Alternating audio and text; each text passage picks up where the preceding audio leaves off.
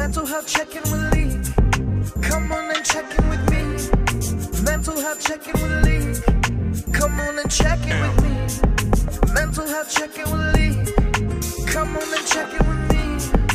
Come on and check in with me. Mental health check-in with Lee. We in the house. Yes, we ready to have Wait, we on the live. Yes. Nettie, this is my friend Kira. Kira, this is my friend Nettie. Hi, Kira. Such a pleasure. Nice meeting you. Hold on. Let me put on my earbuds. Yes, I got mine. So. Hello. Can you hear me? Hello. Yes, we can hear you, sis. Oh, wait. Yes. You low on my earbuds. You gotta turn it up, sis. Turn it up, sis. I think something wrong with my AirPods since they low, so I'm going to do it without it. Okay.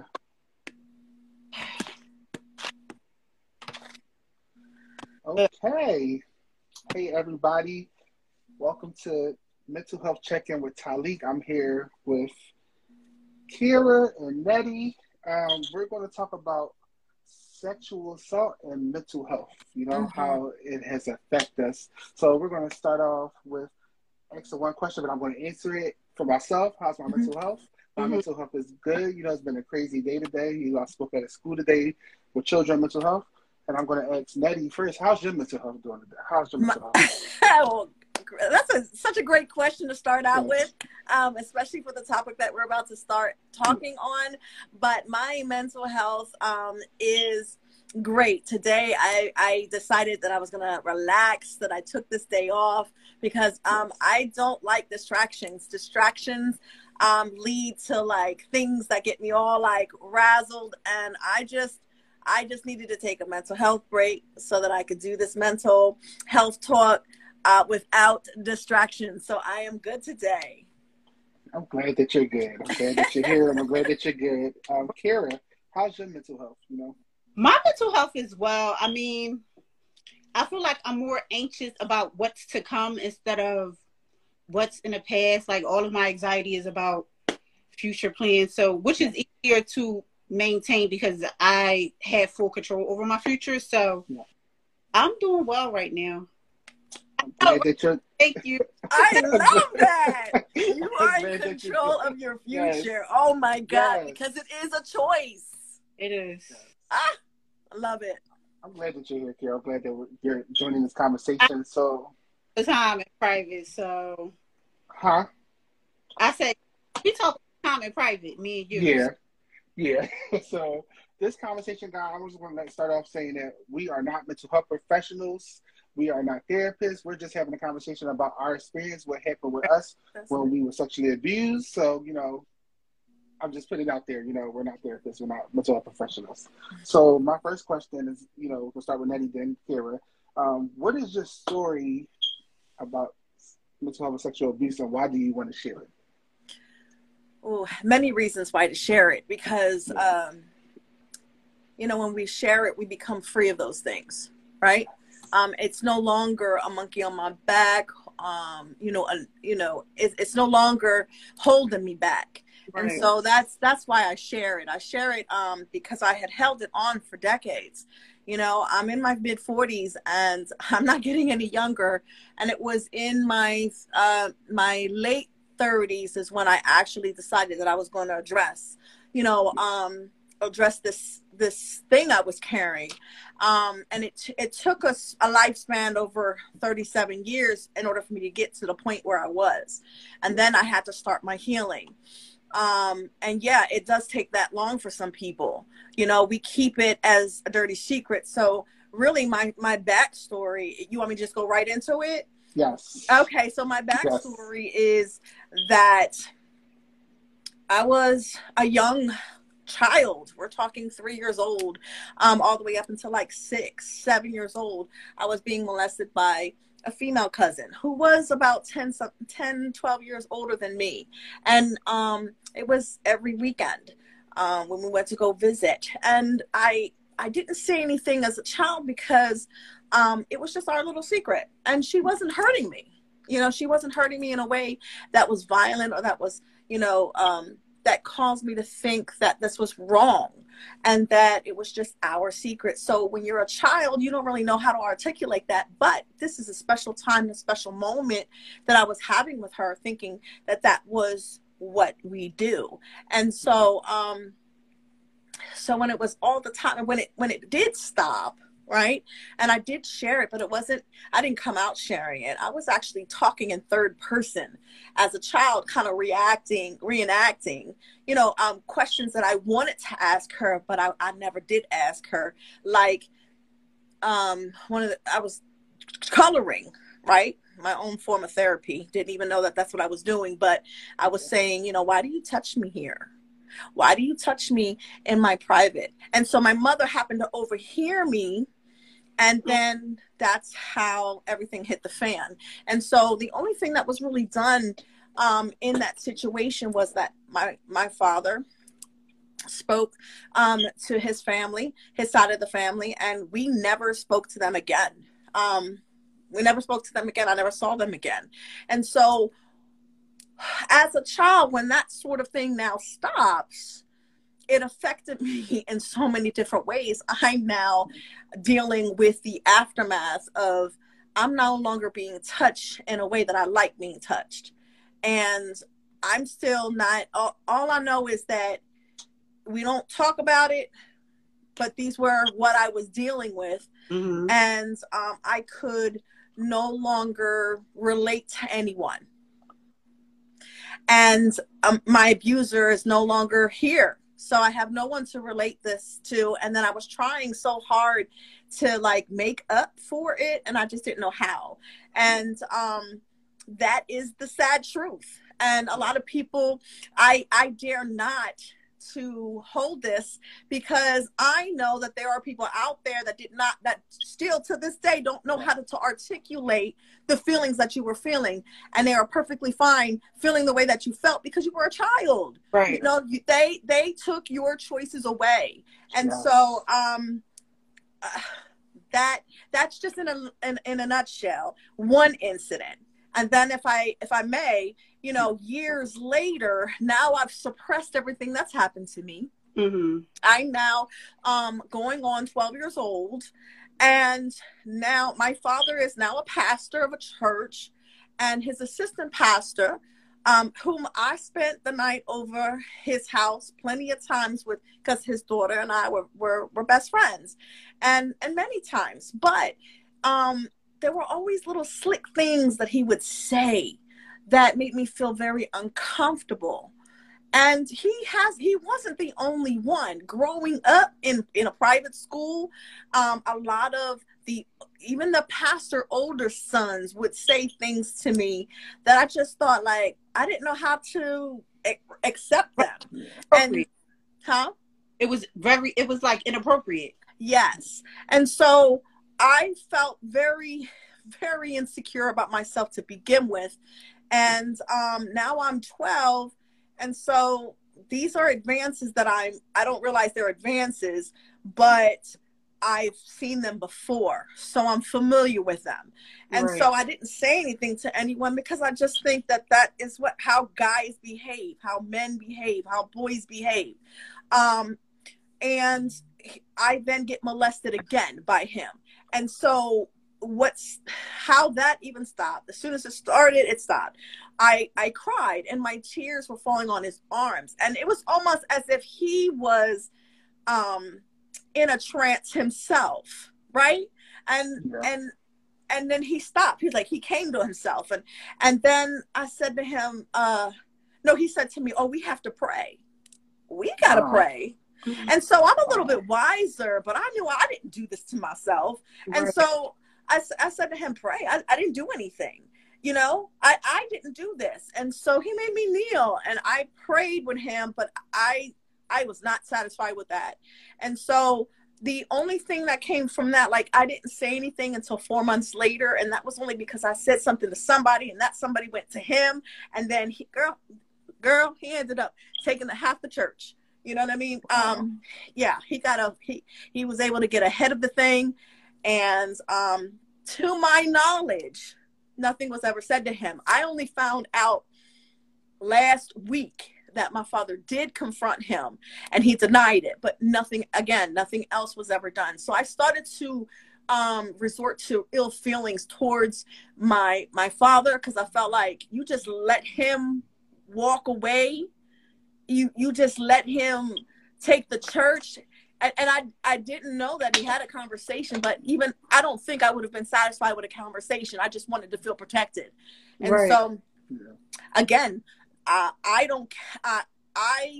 didn't address a lot of this stuff until like my late 20s, because I had suppressed everything prior to this incident. So this incident always stayed fresh with me, but then I started to become very rebellious. I ended up getting pregnant at 14, you know, and then to have my father in that light, right? Yeah. And I won't be much longer. In that light, he was very disappointed. Yeah. And he barely spoke to me during my whole entire pregnancy. So never mind all the trauma that I had as a child. Now I'm dealing with another trauma that my dad, who I'm supposed to be his apple of his eye, is now not talking to me, because I am now with child. Right. And so I just felt like, you know what? This is my cup. I took responsibility of my situation. I said I'm still going to go to school. My mother was a housewife, so I knew that I had that covered on the back end so that I could still continue to go to school.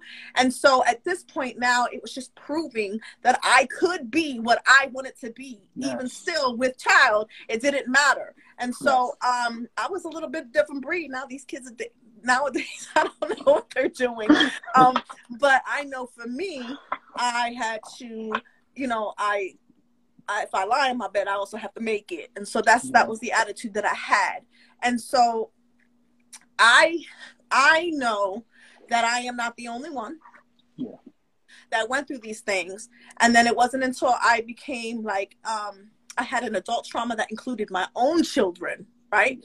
Was when I was fighting for my life. And I would have killed, like, I wanted to kill myself. So I've dealt with depression, not realizing it was depression until the depression hit the front door of my own family. And then I had a therapist for many years, 5 years at least. And it was 3 days a week, because I was going to die.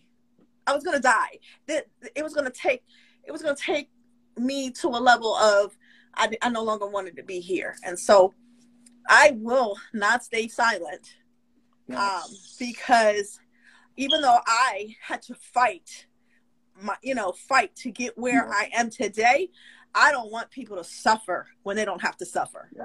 And so I became this poet out of coping, right? And this is part of, she made me write, and I wouldn't write. I fought her like 6 months. I wouldn't write. I said, I can barely muster up a sentence, and you want me to write? Like, no. And so I finally did. And when I did, that opened up a whole door of, okay, I surrender. This feels good. The stuff that's coming out is coming out poetically, and I didn't even know I had it in me. And now I'm who I am, Nettie Long Poetry. Thank you, Nettie. Thank you. The same question to Kira. Oh, question. That was a good conversation. Okay, so you know how you said you were a child and she was 10 years older than you, but at the time you didn't know that it was wrong. Yeah. When did you realize that it was wrong? Because I feel like when you're kids, if a peer does something sexual towards you, your body is not going to know that this is wrong. So like you said, you enjoyed it. When did you realize that it was wrong? When my father was yelling at my, family about how could you let this happen? Wow. And then it made him mad. So I'm only 6, right? Or 7. And it made him mad. So it had to be bad. That was the only time I ever knew it was wrong. Wow. Yeah. So when did you, like, as a child, when did you realize that it wasn't your fault? Was it as an adult? Yeah. It wasn't until I was, well, now Same thing for remember, me. my next trauma didn't happen until I was 12, right? Mm-hmm. So I had suppressed those memories. I didn't remember those memories until I was 17. My child is now 3, almost 3. And I happened to catch up with her, right? Because now my dad is remarried, and my grandmother, and she came down to visit them, right? And it wasn't until I said, oh, well, I'm gonna come visit you.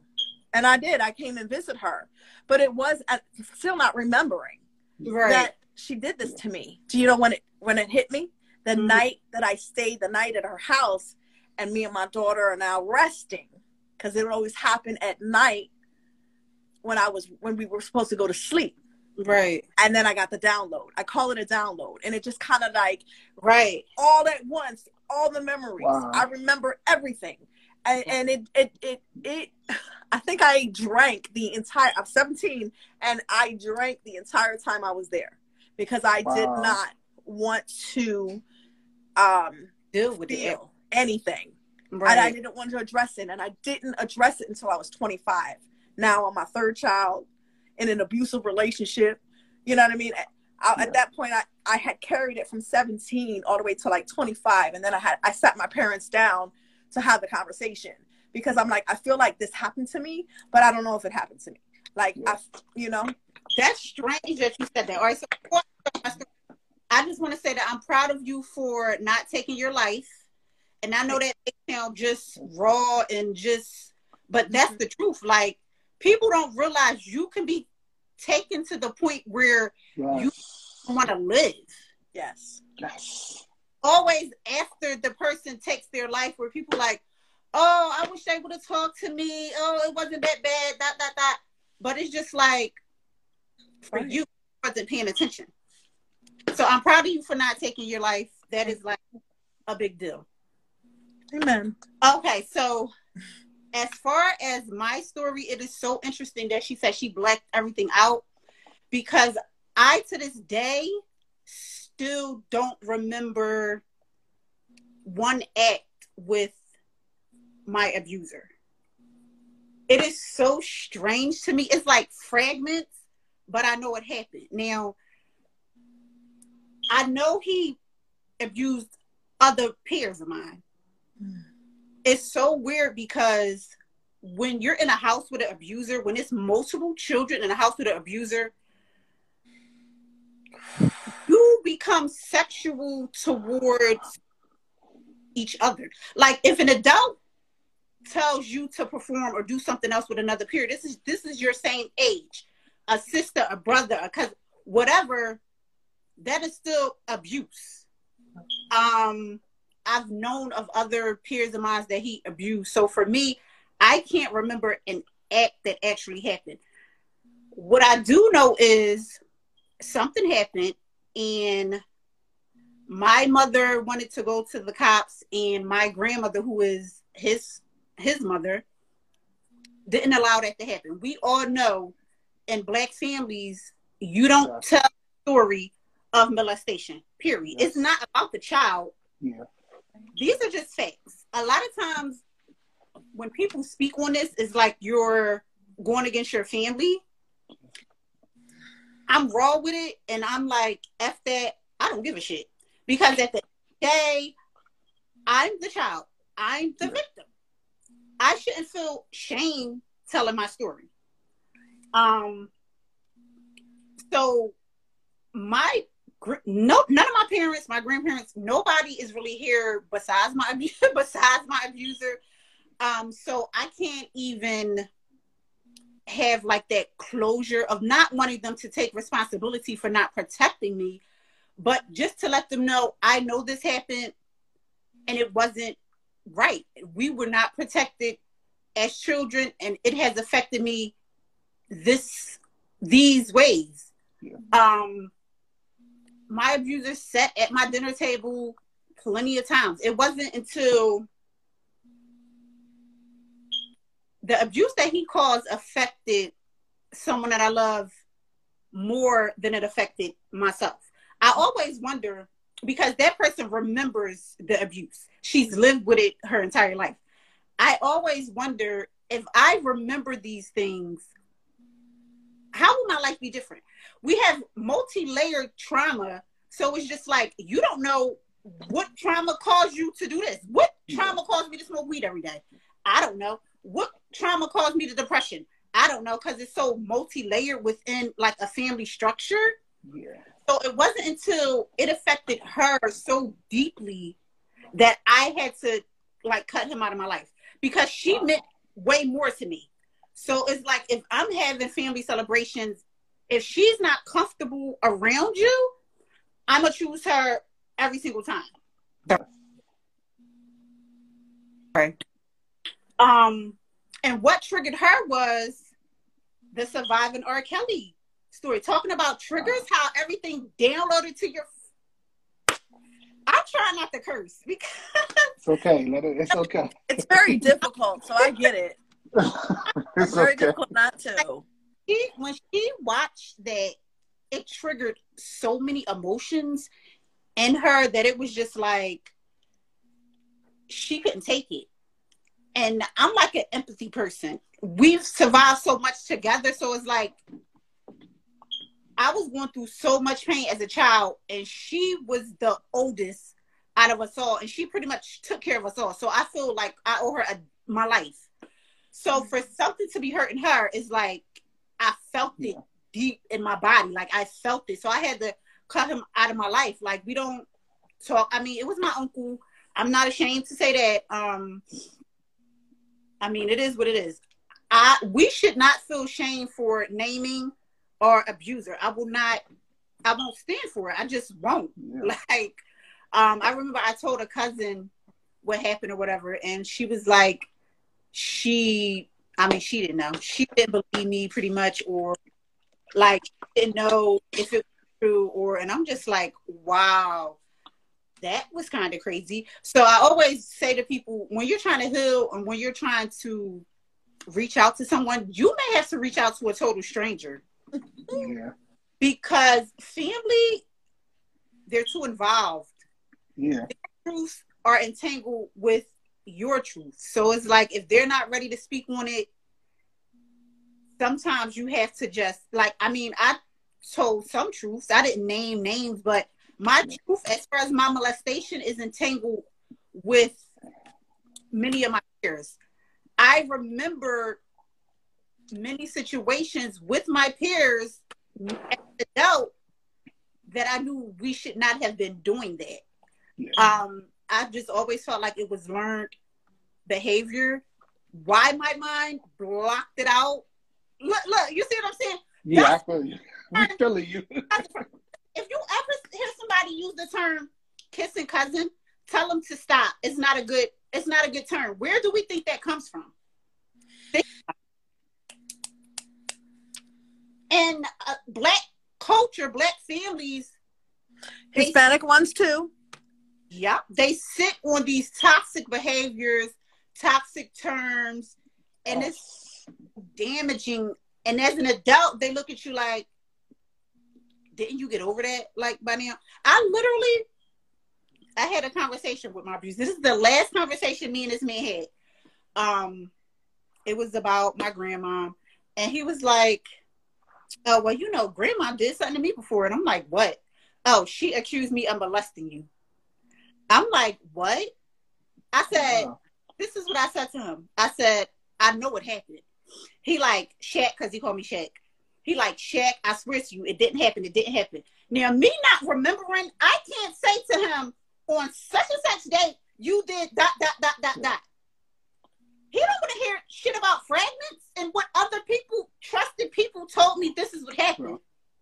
So I said to him, I know someone who vividly remembers many a times you attacked her. Do you want to have this conversation? And he was like, no, I don't. And that was the last time that I had a conversation with him. Now, I don't have no resentment towards this man. I always say, I wish he asked God for forgiveness, because I personally don't need, like, I'm sorry that I don't need that, but I do wish that he acknowledged to God and asked him for forgiveness. So as far as my story, like I said, I don't remember much. So it's always like in the back of my head. Now, will I ever have a trigger download moment? I pray to God that I don't.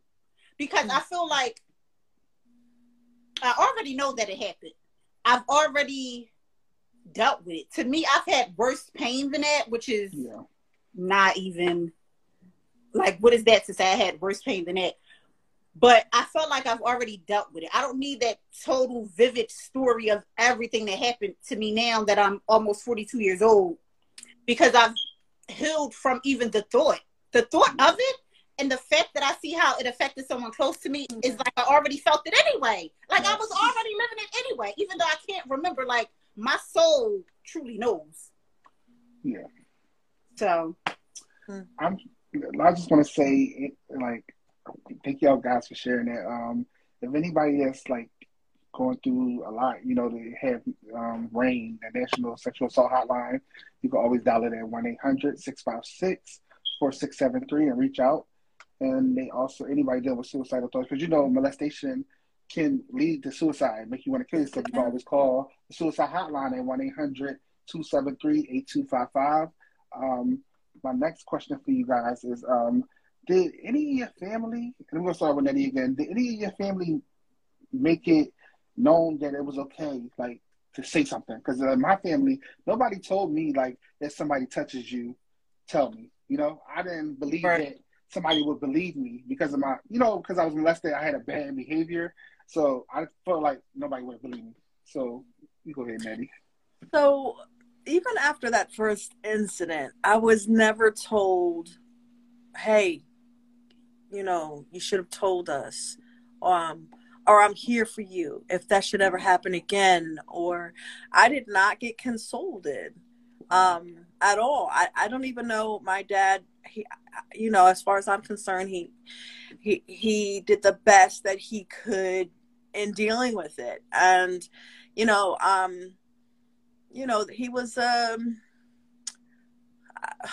guess there's no like parent book, right? On how to deal and how to love and, you know, your child through something like this. And so he didn't really have, he had a lovable mother, but not a real lovable father. And so, you know, my dad was only mimicking or mirroring what he knew. And he was just good at providing, you know, protecting wasn't part of it. You know what I'm saying? And so, I even after that incident, and even after the second incident, I still wasn't ever told, other than, why didn't you say? And then, you know, why didn't you tell us, you know, sooner, you know? But that was it. It was still like, oh my God, this keeps happening to my child and we can't, you know what I mean? Like nothing came of a conversation. And so when that part, because this hit the front door of my own house, in my own world. And so I treated things very differently than the way it was done to me. Yeah. That's good. Same question. Yes. As adult, who am I going to tell? Like I said, I didn't know what was happening. I don't remember any of it. So I can't speak for that. My grandparent is not here. Neither of my parents are here. So it's really nobody to say anything to. As far as me and my children, I was so adamant about never leaving my children alone with this man. It wasn't like it was a secret that, like, you see what I'm saying? It wasn't like it was a secret that my uncle was a pervert. But, I mean, it goes deeper than being a pervert. Yeah. So I'm adamant about never leaving my children alone with this man. And, I mean, that was pretty much everybody in the family. And when they was old enough and they asked me why, I literally told them why. Yeah. This is why. Like, sometimes, like, I had the same cousin. She was like, you spoke poorly about our uncle in front of our daughter. And I'm like, you should want her to know that he's a sexual predator. And first he's going to probably look at you, lurk at you, don't be left alone with this man. Listen, I even used to tell my kids, when I go to work, if uncle comes and knocks on the door, don't open the door. I'm not home. What is he coming here for? You see what I'm saying? That's how serious it was. So yes, I was very adamant about that. You have to be, because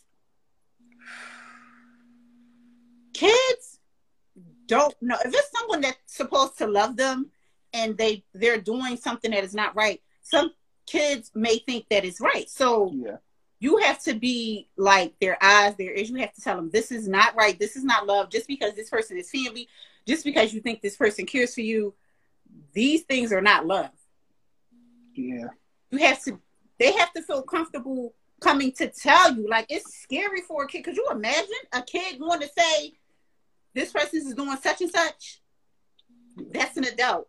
That's uncle. That's auntie. That's mommy. That's daddy. You're a kid.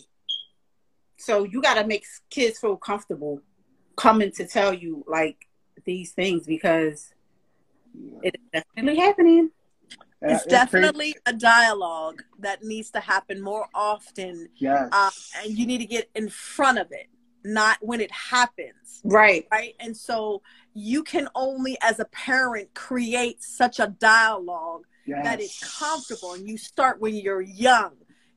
So when my kids were growing up, when they were talking, you know, bath time was a good time to talk about it. Like, you don't let nobody, you don't let nobody touch these areas. You call them areas what their names are. Right. And you don't let, and then the conversation needs to be had that you tell, even if it's me, you tell on me. And so that way it helps, that helps them understand that it's not to be touched. Right. It's not to be played with. And even mommy says, tell on her. So that was something that I had to make sure that my kids were educated in that area, because sex education starts with the parent, not at school. Yes.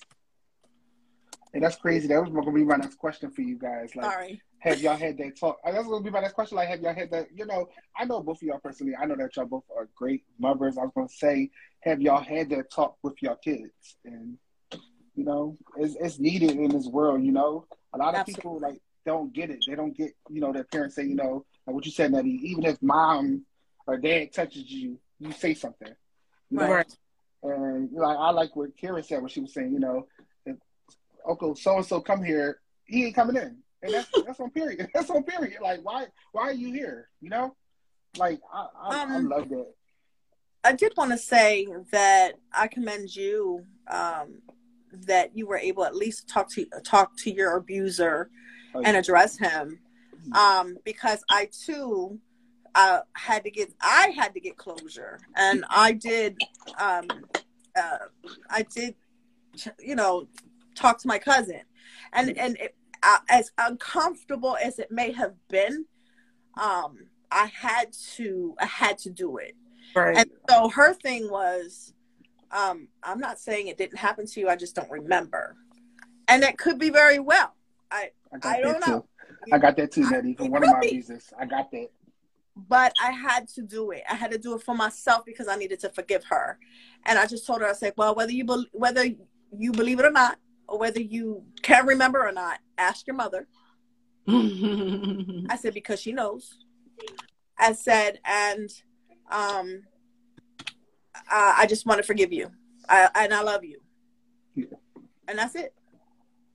Yeah, I was able to move on. I did the same thing. I hit my cousins up on Facebook and was like, you know, this is why I was depressed. You know, this is why, and y'all, and it made me feel so good to let that out, because I forgave him in my head, but that was just bullshit, because like I was still holding on to it. So once I forgave, I was like, okay, what's next? Therapy. You know, make sure I get myself together, because like people don't understand, sexual abuse can really affect your mental health. You know, like suicidal thoughts, self-love. Right. You know, you just like for me, mine was I didn't trust men. I didn't really. Like, I hung around a lot of girls, so it was easy for me because I felt accepted. Then I would never hang around guys because of what they did to me. So I just always held that in the back of my mind and everything. So, like, it's a must that, you know, that this topic comes, you know. You know, we talk about this topic. Layers. Raise awareness for, you know. Yes. And next thing to ask you guys is, what do you guys say to parents, right? You know, y'all two are wonderful parents, mothers. What do you say to parents that, you know, what do you say to a parent that has a child that wants to speak to them, but they're scared? They feel like they parent. You know, some parents don't believe their children. There's some incidents I heard that some parents don't believe their children. They call them a liar. And I think that's heartbreaking because I feel like you gave birth to that child. Anything your child say, no matter if you think they lie, you should believe it, investigate it, and see what's going on. So what do you guys say? You know, start with Nettie. Okay. What do you guys say to the parents out there?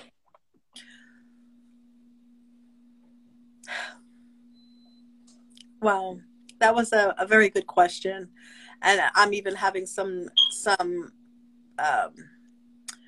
trying not to be upset at it because that is the actual fact that parents don't often listen to their children. I would say that it's never too late to make it right. Yeah. So if you didn't believe them at first and you're listening to this show today, and you're being tugged at your heart, like there's never a time where you can just not fix it. There's always your child loves you regardless of how you treat them, but they can become very resentful. And so when you start making the necessary changes to go back and and fix it, they'll see that.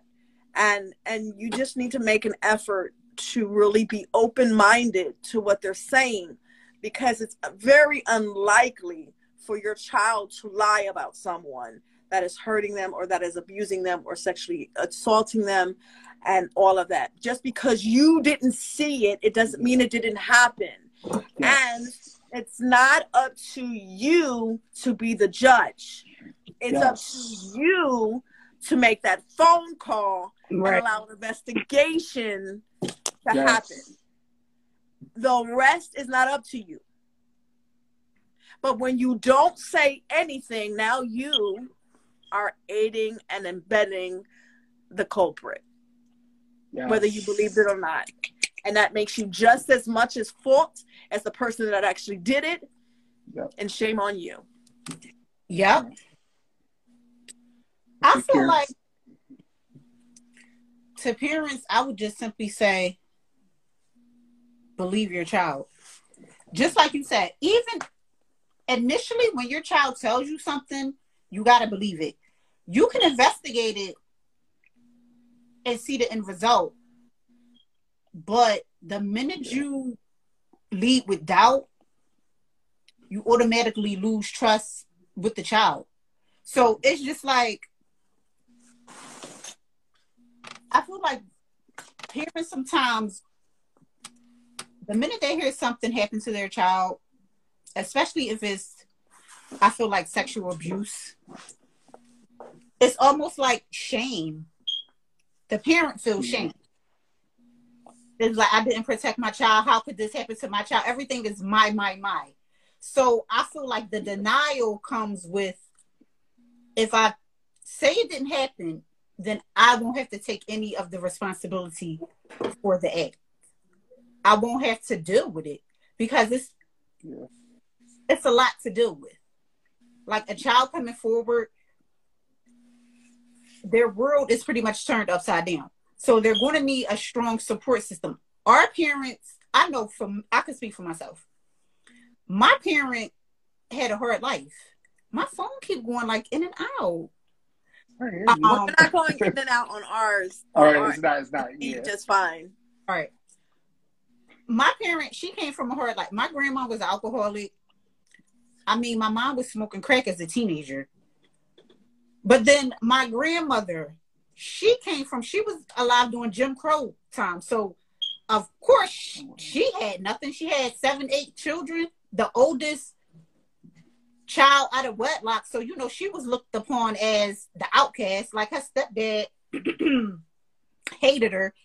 And as a teenager, she would have to leave the house every night when he came home from work because he didn't want her to stay in the house with his new wife, which was her mom, and the children that they birthed. So I say all that to say parents have to sort of kind of not make it about them when a child comes forward, because it's like, this is not your story. This is the time for you to maybe change the generational cycle of hiding shit and throwing it under the rug. I say this all the time. It's a lot of generational curses that we want to break, but the main one everyone talks about is monetary. I feel like the mental health generational curse, the addiction generational curse, the hiding molestation generation, those are things that are like embedded in a family structure, and no one talks about that. But yeah, be the first millionaire. Okay. How about you be the first to stop hiding a sexual predator in your family? How about you be the first to heal from past trauma so you won't have to bleed on your children? Like, that's the curse that I've always wanted to like break. It's like my health curse, how I raise my children. And did I break it 100%? Absolutely not. Are there some things that I accomplished? Goddamn right. Oh my God. I'm just real. That's good. So, that's so good. Like, I mean, for the people in the back. For the yes, save a lot of people in the back that might not have heard you about that whole get over your own past trauma so that you can stop beating your kids. That part. Yes. Yeah. Exactly. Like, over the trauma of telling a young boy who all he want to do is dance, let's stop telling him to sit his gay ass down. He's just expressing himself. And I always say this, right? I feel like molestation and the hate for gay people in the Black community, that shit go hand in hand. Because of course they'll be quick to point out, oh, he's gay because of the music he listened to and this, that, and the third. No. How do you know something wasn't done to him as a child and now he can express himself sexually because this is what he think love is, so now he's confused? You never know. You don't. There's so many things we need to break within the family structure of Black people, and the first thing you could do is believe your child when they come to you. It's simple shit like that. Yes. Look, I be getting angry. I be Thank you. No, because I went through the same thing when I told my dad, and he was like, "I'm lying." You would have told my mom, because you know my grandma raised me. I'm like I didn't say that because I didn't want to start no problems and something like that. You know, like my grandma was like an outcast. You know, she stayed to herself. I didn't want to start no problems with her sisters and everything. So it was just, I felt like I just would have been like, look, and you see how you as a child, you put the whole family literally on your back. You made that one decision with your entire fucking family on your back as a child. People don't realize how that affects your life growing up. As a child, you should not have had to make that decision. And I'm sorry that you had to. Because that's deep. You weren't only thinking about yourself, you were thinking about your dad, your grandma, her sisters. Oh, they gonna start arguing. Child, listen. Yeah. I got one more question, then I'm gonna ask y'all. You know, I will ask one more question, then we're gonna end it with like what's next for you guys. But it's the same question I asked y'all. But I want to ask y'all, what do you guys say to, you know, that little Leap, that little Nettie, that little Kara, or some child out there that's struggling? They may be watching this, they may see this video. Like, what do you say to them that's dealing with this? You know, like, what do you say to them? What advice do you give to them? Like, before I answer that, I feel like I have to kind of just explain what the sexual abuse kind of did to me growing up. Okay, so let me at least do that, and then I'll answer your question. So sexual abuse messed with me in a way that I felt about myself. I may have been beautiful, right, to the whole world as they look upon me, right? Yeah. But I felt like it was a curse, right? And it rather than something that I should have embraced. And partly that had to do with the way that people looked at me. So whether it was a male or whether it was a female, it didn't matter. The way they looked at me was lustful, right? And so I had a very hard time with insecurities, right? I had insecurities about myself because, my God, I couldn't go anywhere without somebody. I felt because of my traumas that all they wanted was less from me. And so, or they were lusting after me, and it became a burden. And so I didn't feel that I wanted to be beautiful. And so that messed with my whole psyche about, you know, the way that I saw myself. So then I wore the baggy clothes. And in retrospect to what she was saying, I started to express myself outwardly by putting on the baggy clothes, by putting on the caps, by, you know, I didn't want to be looked at like that. And so I became like this tomboy. I didn't want to feel beautiful or looked at like that. And in the end result, it didn't even matter. Right. And so I had a hard time saying no. It just messed with, this is my cup and I'm supposed to be this giver and I'm not supposed to expect to receive. And so it messed with me in a way. So I can see children these days, I can see when they're insecure about themselves. You can just tell. And those are the ones that seem to be the most effective because they don't know how to express themselves. And it's so obvious, right? And so what I would say is for parents and teachers and leaders and people who are adults, you need to start looking for the actual visible signs. They're there. You know, they're there. And you can just imagine what a child might have gone through. And so if you can put that in the forefront of your mind, on your head, knowing when you're dealing with each individual child, you will be able to respond to a child effectively. Yes. I can't even stress that enough. It's like 70, almost 80% now that a child will be abused in an environment that they know their perpetrator.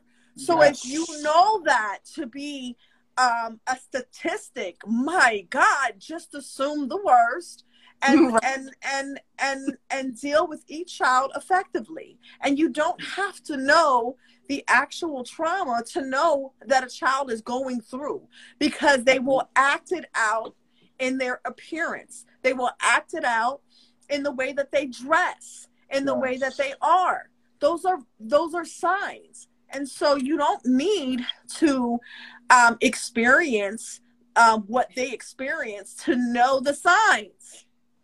Right.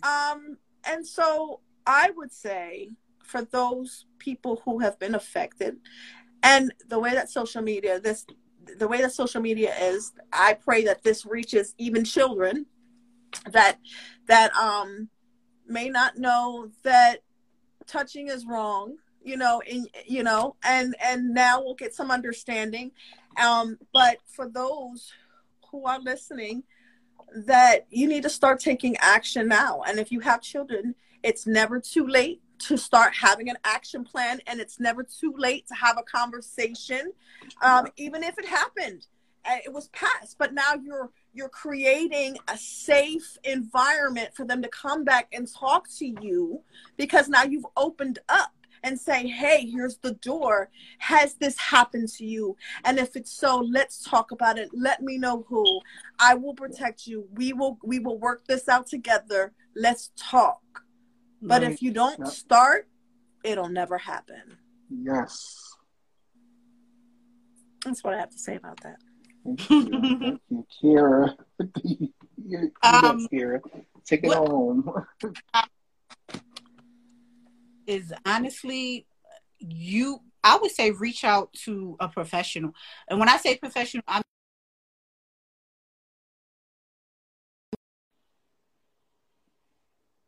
sometimes family you can't trust. Sometimes family is the abuser.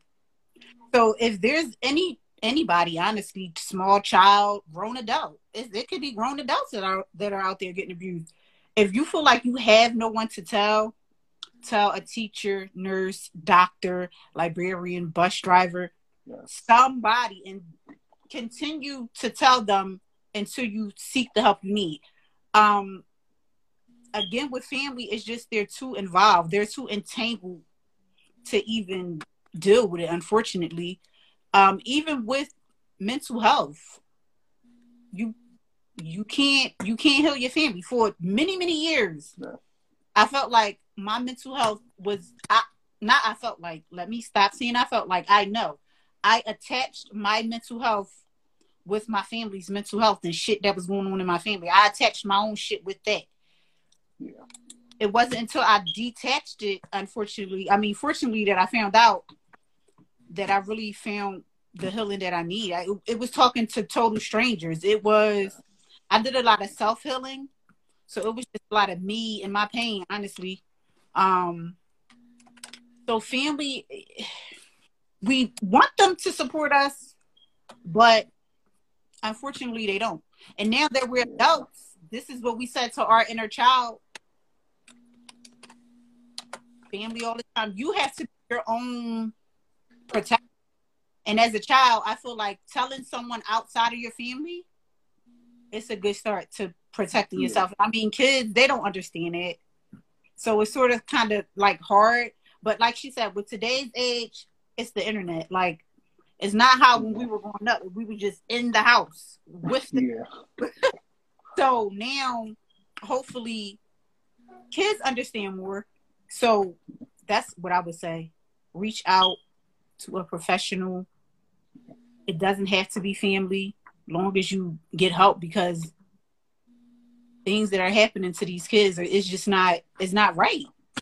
It's criminal. It's crimes. Like, we talk about it like it's like we're almost walking off eggshells. But these are sexual crimes against children. So bad. If we don't start changing it now, then our children have no future. They have no hope. It's just part of, then it's just part of society, and it'll just be looked upon like, it's just the way of life. It's almost like, what the fuck is the pain for? If it's not to change, it's just like the pain is just what it is. It's just life. It shouldn't be like that. Like you said, it's just it becomes just society. Mental health is already looked upon as just like, it's gonna take.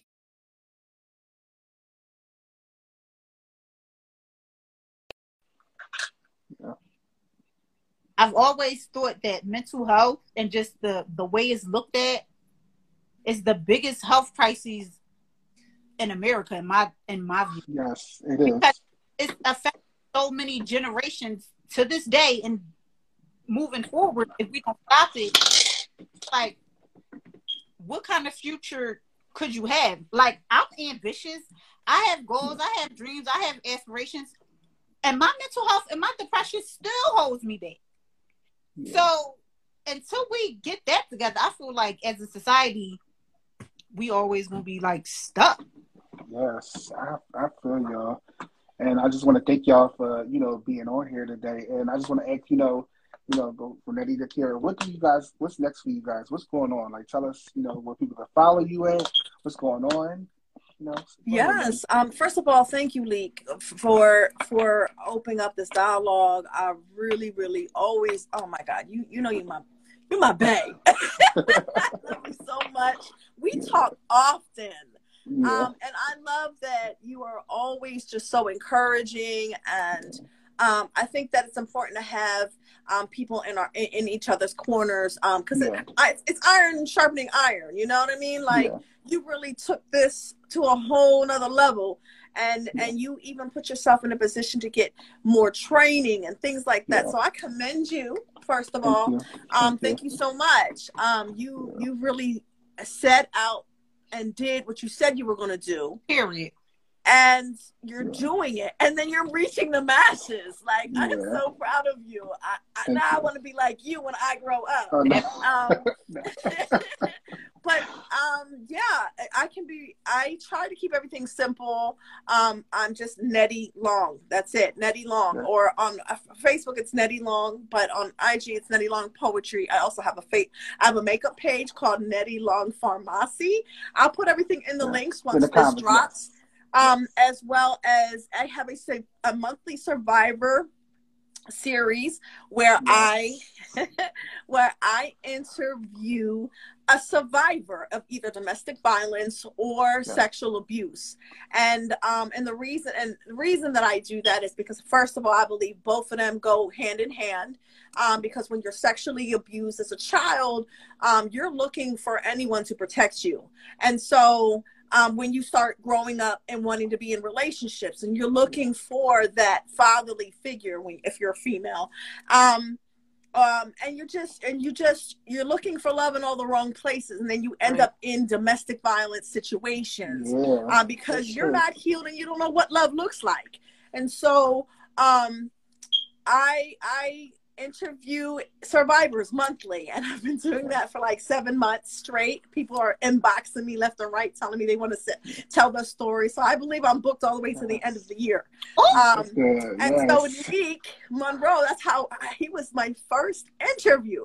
And so it was something that he said, because I was on a similar platform as him, not at the same time, but I went back to view his story. And it was something that he said that resonated in me.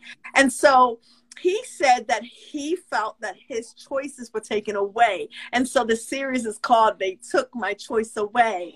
And I commend that. And I give him props for that, because he, I said, oh my God, I couldn't articulate it, but that's how I felt, that my choices were taken away as a child. And so I owe all of that to Leek for the inspiration of it. And I just appreciate him. Yeah, thank you so much. You know, me and Nettie guys met. My aunt was doing a thing with sexual assault and domestic violence, and we met. I watched that video and she watched mine. I hit her up, was like, hey, you know, I heard your story, and it was the rest was history. And I thank you for always, you know, having conversations. You know, I thank you always answering. And Kara, what's next with you? I know you got a lot going on, you know, helping I do have to jump off. I'm sorry, I don't mean to interrupt, but we gotta connect. Yeah, I'm gonna follow you. All right. All right. Love you. All right, Nettie. Bye.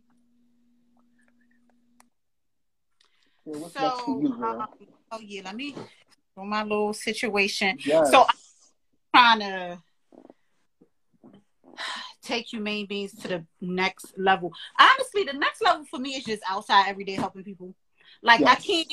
I'm just really just like an army of one right now, and as long as I'm doing that, I know it's just going to grow. I mean, so this year I plan on applying for funding under Humane Beings as my nonprofit. So I have like a crazy year planned. But you know, Humane Beings is a mental health advocacy. We also advocate for addiction. When you say things go hand in hand, listen. Yes. If you try to mask that pain, you become a drug addict, period. Like, it's really not much you can say, or you seep into a depression and either way, I just feel like hard, heavy drug use is to mask some kind of emotional pain. You can't address one without addressing the other.